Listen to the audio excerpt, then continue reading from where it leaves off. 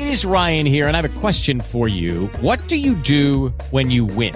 Like, are you a fist pumper, a woohooer, a hand clapper, a high fiver? I kind of like the high five, but if you want to hone in on those winning moves, check out Chumba Casino. At ChumbaCasino.com, choose from hundreds of social casino style games for your chance to redeem serious cash prizes. There are new game releases weekly, plus free daily bonuses. So don't wait. Start having the most fun ever at ChumbaCasino.com. No purchase necessary. VGW Group. Void where prohibited by law. See terms and conditions. 18+. Hello, it is Ryan, and we could all use an extra bright spot in our day, couldn't we? Just to make up for things like sitting in traffic, doing the dishes, counting your steps, you know, all the mundane stuff. That is why I'm such a big fan of Chumba Casino. Chumba Casino has all your favorite social casino style games that you can play for free anytime, anywhere with daily bonuses. That should brighten your day a little.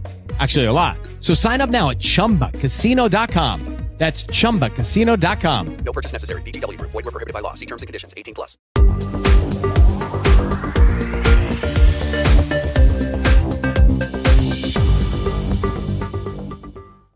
Hi, everyone. Welcome to a special edition of In the Weeds with Jimmy Young. And today we are joined by the New England political director of the Marijuana Policy Project. His name is Matt Simon. And believe it or not, I'm in the Boston area and he's in New Hampshire and Manchester. So, Matt, thank you so much for joining us today. Pleasure to be here, Jimmy. Thanks so much for having me. And of course, it's actually a pretty big day because congratulations are in order because Vermont did something yesterday that no other state has been able to do, which is actually legalize adult use recreational cannabis and introduce a medical program through their legislature. Matt, I know you were involved with that. Take me through the process, would you? Sure. So the Marijuana Policy Project's been involved in Vermont for more than 15 years. I've personally been involved since they hired me in December of 2011. So almost a decade personally trying to work in a state where, unlike Massachusetts and a lot of other states, you can't put it on the ballot and have voters vote on it. Everything we do in Vermont, just like half of the US states, has to go through the legislative process. So Vermont passed a very limited medical cannabis law back in 2004. They expanded it a few years later. They added dispensaries a few years later, decriminalization in 2013. And then for the last several years, we've been trying to get cannabis to be actually legalized for adult use, have an actual regulated system, and transition the medical system, which was regulated by a law enforcement agency and still is. And that makes no sense whatsoever. Part of this new bill is that the new Cannabis Control Board will regulate all adult use and medical cannabis. And that's just huge win. A lot of work left to do to implement it, obviously, and get it up and running, but a huge step forward to see a legislature do this, to have a Republican governor not sign the bill, but allow it to become law without his signature and see a state move forward. It's terrific. Was that frustrating at all, waiting for Governor Phil Scott to actually either sign it, or you kind of knew at that point that it was going to go through? But that's a symbolic thing, I guess, because he's got that little R after his name, huh? Yeah, it was really in doubt until the very last minute. Anybody who told you they knew what was going to happen was either the governor's best friend or lying to you. It was very much in doubt. And I think it was a difficult decision for his office. He has some very concerns that he's stated repeatedly over the years, but he saw that the legislature had tried to compromise and had done a lot of what he was worried about. So the benefits of moving forward, ending prohibition, transitioning to a sensibly regulated system, I think he sees the wisdom in that, even though he's very much supported by police chiefs and a lot of conservative type folks. So not an easy thing for him to do, but he would have, it's very popular in the state of Vermont. So he would have made people angry either way. And in this case, he went the right direction. Yeah.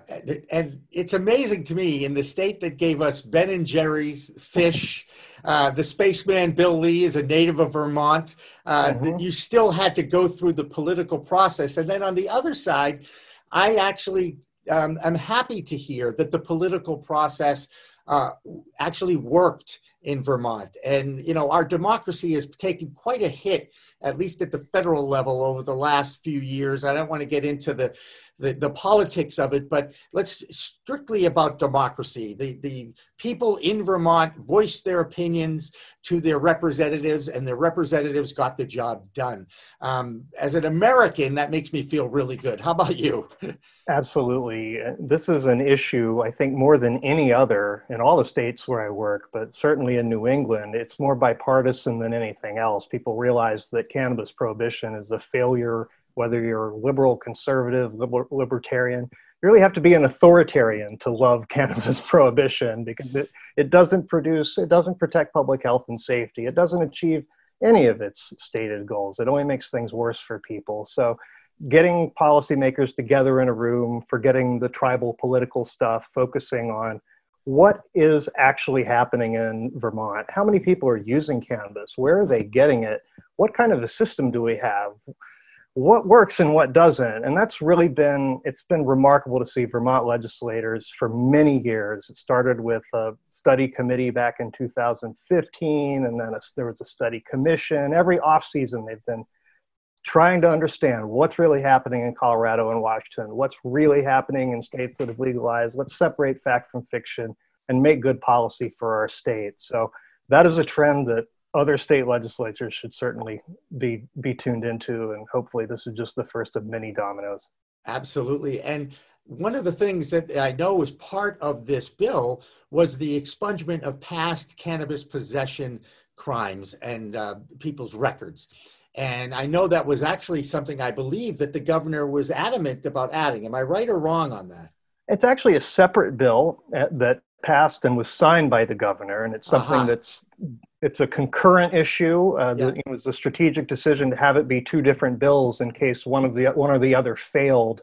We wanted to make sure that at least expungement happened, but he did sign the expungement bill, and that is a big deal. The state will actually have to spend money and time to eliminate all these past misdemeanor offenses, but they decided it was worth doing in the interest of justice. So big step forward there.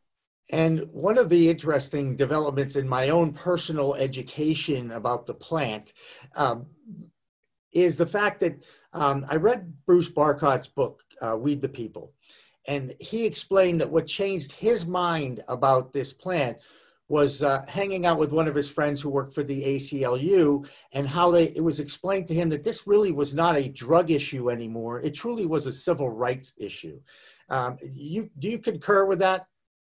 I think it's more fundamentally a civil rights issue. It's important to understand the differences between various drugs and their harmfulness, but when it comes down to it, prohibition only makes cannabis more harmful by pushing it into an unregulated market. And we're trying to minimize the harms associated with cannabis, and that's best achieved through a regulated system. So it should be the best system for people who happen to love cannabis, but it should be the best system for everybody, whether you love cannabis, hate cannabis, or don't care at all about cannabis, frankly. Absolutely. And here's another thing about Vermont, and this one I'll be honest with you, I didn't look into this too hard, but in Massachusetts, they are allowing you to home grow the plant. Where does home grow live in Vermont? And, there's a lot of room out there to grow it at home in Vermont. Right. Is that part of this bill or not? It's not part of this bill because it's already legal. Aha, good. We won that battle 2 years ago. Governor Scott did sign that bill in 2018. So before we were able to get consensus around the idea of a regulated market, we were able to build consensus in Vermont, a very rural state that values civil liberties. Mm-hmm. We were able to build that consensus to allow adults the freedom to grow a few plants for themselves and possess cannabis. So that's been for 2 years the status quo. But the reality is most Vermonters don't want to grow their own cannabis. Many do, but many don't. And so we see the Massachusetts stores in northwestern Massachusetts have Vermont license plates all through the parking lots. People really do want to buy this product in stores and have the freedom to grow at home. So, how much pressure is on New Hampshire now? Because they're surrounded. They've got Vermont, they've got Maine, and they've got Right. Massachusetts. Do you expect New Hampshire to be the next? And that's where you live, right? Right. I've been working in New Hampshire for 14 years on this issue. I've watched this lag behind the entire rest of the region. And I've jokingly said that when there are stores all around New Hampshire on all three borders, then maybe then our politicians will see the light. And I was joking, but here we are. I think there are 7 or 8 stores within 15 miles of the southern border in Massachusetts. Retail stores are opening in Maine on Friday. I don't think they're any right on our border, but there will be. And then this bill in Vermont is going to lead to stores popping up along the New Hampshire border. So ironically, people from the rest of New England drive to New Hampshire to buy their cheap booze from the state monopoly liquor stores. That's right. But Granite Staters are spending their money already in Massachusetts, paying taxes in Massachusetts. So we're going to get there at some point, but our governor, Chris Sununu, is not supportive. So it may require getting 2/3 in both chambers and overriding his veto, or somehow convincing him to evolve. Well, I have a dear friend named Tim Egan, who's a representative in New Hampshire. I guess you know, I'm sure you do. And he and I have talked about this very issue in this very studio, I want to say maybe 5 months ago. And he brought up that point, the fact that, New Hampshire is going to be surrounded by legal states. How much resistance are you getting in that state? And do you think you have potential, even with a governor like Sununu in place right now? Yeah, I mean, there are a lot of factors working in our favor. We have this huge House of Representatives, 400 members. They make $100 a year. Yes. And they've been passing legalization bills for years. The House is very democratic, with the small d democratic. The voice of the people is heard in the New Hampshire House. And then you go to the Senate, where it's only 24 members. And they also only make $100 a year, but they take themselves rather more seriously. And they tend to form close relationships with, for example, the Police Chiefs Association and other established groups. And they're much more squeamish politically about doing anything that seems controversial. So the Senate's been a tough nut to crack. It was a tough nut to crack on medical. It was a tough nut to crack on decrim. And it's going to be tough, but Gives you something to do every day. 2021 good year, I don't know. We'll know better after the election. And there are a number. And the other thing about New Hampshire is, with so many small districts and 100 votes easily shifts a state Senate. There were two state Senate seats that were 100 votes or so 2 years ago. And we'll see who gets elected on November before I can tell you whether we can count enough votes to win. Well, obviously, I live in Massachusetts, and I am a product of a Massachusetts family, a native and all that. So needless to say, I tend to lean on one side. And I've been supportive of cannabis legislation and legalization for many, many years, although I will admit, I'm meeting plenty of advocates who have been working in the trenches like yourself for years and years. And I admit, I'm a little late to the party. I want, and by the way, I'm still trying to prove myself to advocates too, that I'm actually one of the good guys on that side. But I do know that the stigma still is out there. And you've mentioned law enforcement a couple of times. One of the things that I've been encouraged by is that in some of these legal states, the law enforcement community is actually supporting the change because of all the millions of dollars that goes into actually bringing in someone who has broken a possession law or something like that. And I just wonder, have we reached that point? And I guess again, we're going to find out in a couple of weeks, right? Right. Well, I think there's been a big shift in public opinion on cannabis, both population-wide and I think within the law enforcement community as well. So a few years ago, Pew Research did a very detailed nationwide study of law enforcement attitudes, and they found that 2/3 of police officers nationally support medical cannabis, Right. and 1/3 support adult use legalization. I think it was in 2017. Those numbers are probably quite a bit higher now, and it matches my experience when I talk to rank and file police officers, good cops who want to protect public safety, want to catch criminals. They do not want to bust people for cannabis. That's not what they got into this to do. And it's really the police chiefs, some of the police chiefs associations, some of the police unions that have other interests. And, they fought us on medical cannabis, they fought us on decrim, they fought us on taxing and regulating, they fought us on every aspect of it. And in many cases, after it passes, they become okay with it. So often the task is convincing legislators, look, they're very much against it right now in this moment, but if you do pass the bill, it becomes law, and then it's their job to enforce the law, and they'll get over it. Right. That's a they great. Really will. Yeah, I certainly hope so. And you talk about the convincing process. To me, the science and research now that's been out there certainly offsets most of the taboos and most of the arguments by the prohibitionists. So I'd like to know a little bit more about the process of convincing those who still have not been enlightened about why God put this plant on the earth and how many thousands of years it's been used medicinally.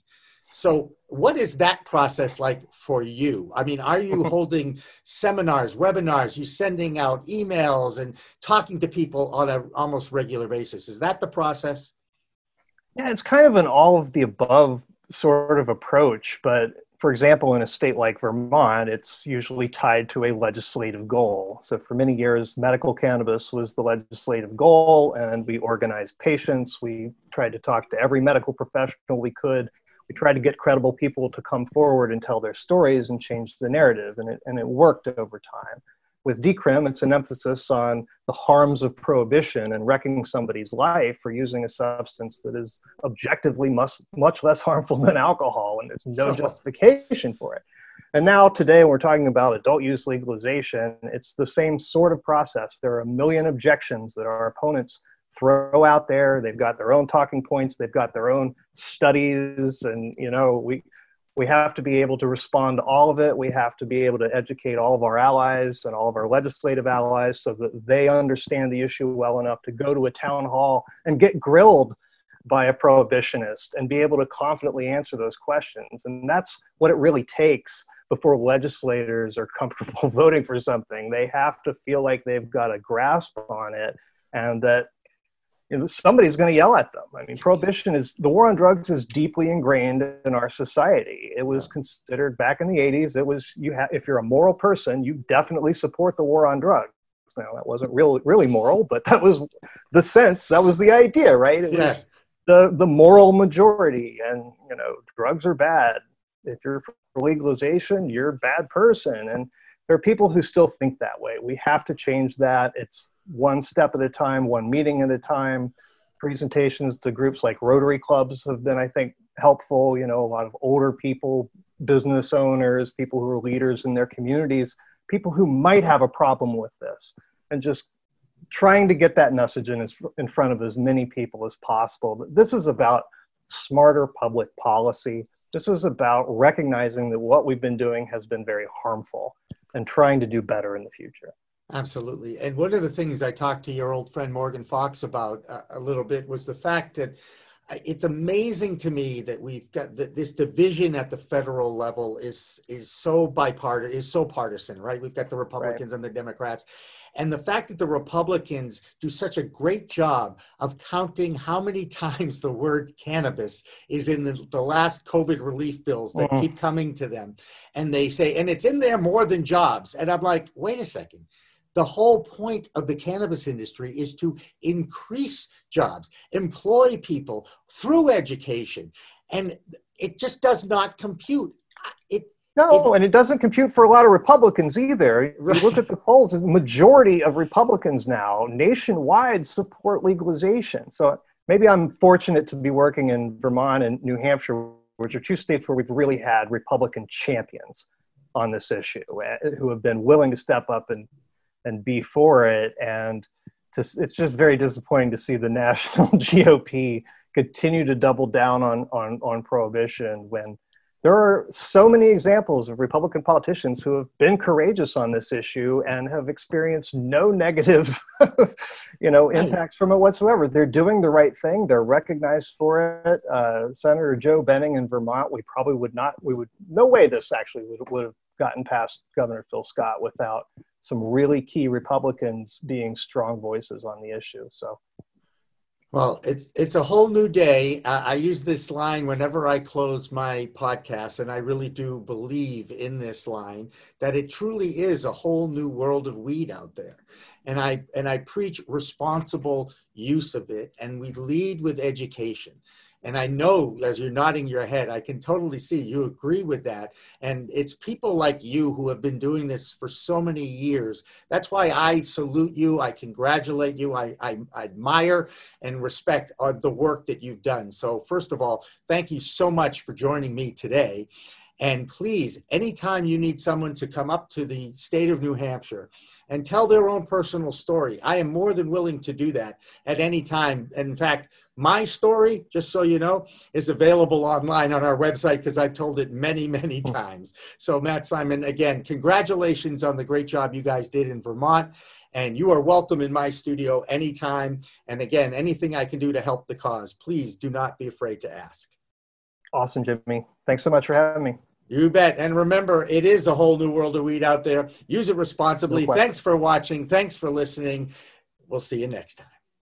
Weed Talk Now, Weed Talk News, and In the Weeds are all available on most major podcast distributors like iTunes, Spotify, Google Play, and our friends at clnsmedia.com and our flagship, cannabis.net. So subscribe, share, and like our videos on all the social media networks out there, including LinkedIn, Twitter, Instagram, Facebook, the WeedTube, and YouTube.